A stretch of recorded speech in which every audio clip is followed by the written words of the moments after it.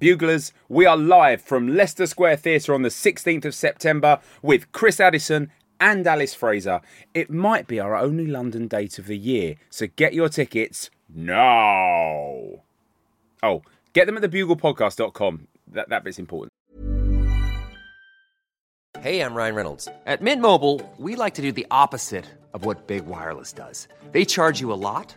We charge you a little. So naturally, when they announced they'd be raising their prices due to inflation, we decided to deflate our prices due to not hating you. That's right. We're cutting the price of Mint Unlimited from $30 a month to just $15 a month. Give it a try at mintmobile.com/switch. $45 up front for 3 months plus taxes and fees. Promo rate for new customers for limited time. Unlimited more than 40 gigabytes per month. Slows full terms at mintmobile.com. Hello cricket, welcome to the Bugle Ashes Zoltzcast. I am Andy Zoltzman. This is the preview of the final Ashes Test of 2023, the series that could have had it all and decided to have a bath in Manchester instead. It was, beyond soggy at Old Trafford. It's soggy in London as I record the night before the Test match, a match which could have been a winner-takes-all decider and is now a winner-might-take-all or winner-might-take-half sort of decider. And I guess Australian cricket is really hoping to win and avoid having to face up to the question, is it worse to lose or to draw, and for people to say, you would have lost if it hadn't been for the rain.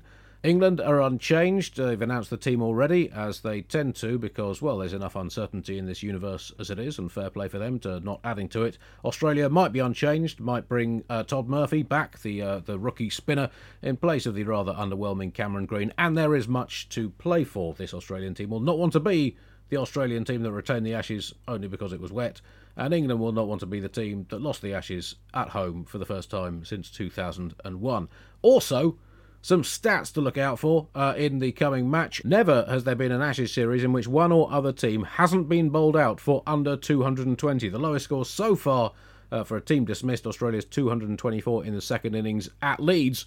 It's been a terrible, terrible Ashes series for fans of teams being skittled for less than 220. Will it remain so? We will find out over the next 5 days. Could England become only the fifth team ever to come from 2-0 down and not lose a series? OK, they're not going to become the second team ever to come from 2-0 down and win a series after Bradman's Australians in the 1936-37 Ashes, a rather curious sequence of matches. But it hasn't happened since the 1950s. South Africa came from 2-0 down to draw in 1927-8 against England and in 1956-57, one of the slowest scoring series on record, but quite a gripping, tight one nevertheless. And England in 1953-54 came back from 2 down in a rather volcanic series in the West Indies. So, even if England can't win, they could do something that no side has done for over 65 years, and that is surely a stat worth fighting for. And I know this team, above all else, just want to achieve some stats.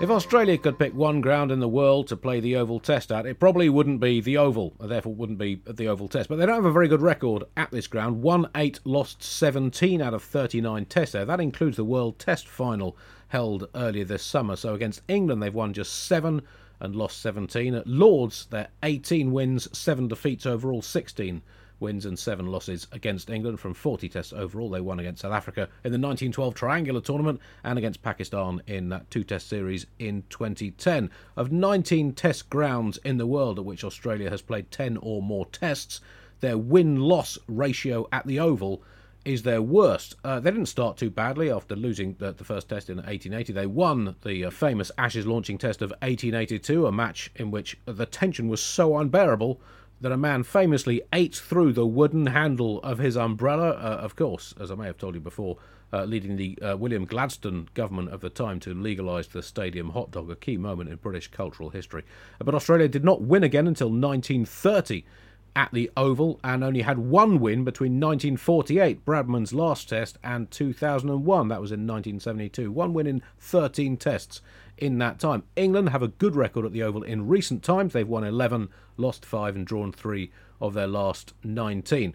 But, oddly, despite Australia's overall poor record at the Oval, they have a very good record in innings batting first. They have not been bowled out under 275 when batting first in the first innings at the Oval since the 19th century. However, it has been a difficult ground for teams batting first in the last 2 tests played there. India all out for 191 2 years ago, though they did come back to win. South Africa all out for 118 last year, bowled England out for 158, skittled again themselves for 169. England won by 9 wickets. So there are some first inning stats, but please, as always, remember, these things don't generally mean very much once the game begins. We just like to talk about them. Another curious facet of this Ashes series is there hasn't really been a single player who's had a really great series. There's been lots of players who've done well, lots of players who've done good individual things, but no one who's dominated in the way that, say, Steve Smith did 4 years ago, Ian Botham in 1981. 12 different players have got on the honours board, 7 Centurions, 5 five-wicket hauliers, I believe that's the term, but none of them have got on twice. It's an unusually high number of players to have got on the honours board in the first 4 tests.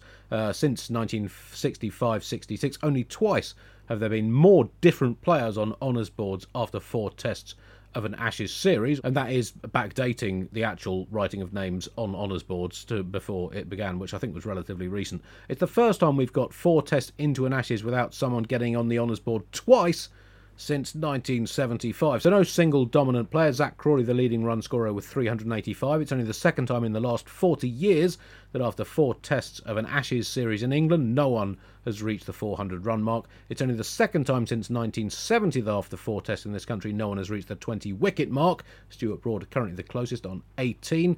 That also happened in 2009. And 1968 was the last time in either Australia or England that after 4 tests we had no one with either 400 runs or 20 wickets. So it has been a curious series. We've had more churn in the selection, certainly of the bowling attacks in this series, than was historically the case. Tends to happen in the modern condensed series, but still, no single player has grabbed this series by the scruff of the neck completely. We've just had lots and lots of players grabbing onto the series' neck and making the series feel quite uncomfortable. And so here we are, the final test. Is it dead? Is it alive? It's a kind of Schrodinger's test match. It's simultaneously both dead and alive. England can't win the Ashes, but they could get a really excellent series result that would be actually a much better 2-all draw, I think, than they had 4 years ago. And also, even if it is dead, we've had some absolutely classic dead Oval test matches. For example, 1902, England 2-0 down, won one of their most famous victories. Who could possibly forget that? Well, no one could possibly forget it because it happened in 1902, so everyone who could remember it is now dead. But the point does stand. The consolation victory in the dead Oval Test used to be a great tradition of English cricket, but this Oval Test is, well, considerably less dead than the traditional dead Oval Test. We are all set for yet another classic match, although given that this series generally goes against sensible predictions, it might be an absolute turkey. But I do hope you enjoy it. I will be back every morning of the test match with an episode of the Bugle Ashes Zoltzcast as we see this series through to its end. If you've enjoyed this, do tell everyone you know and many people that you don't, and also listen to all the other offerings from the Bugle stable, including the Bugle podcast itself, available at thebuglepodcast.com. Until tomorrow morning, may the cricket be with you. Amen. You can listen to other programmes from The Bugle, including The Bugle, Catharsis, Tiny Revolutions, Top Stories and The Gargle, wherever you find your podcasts.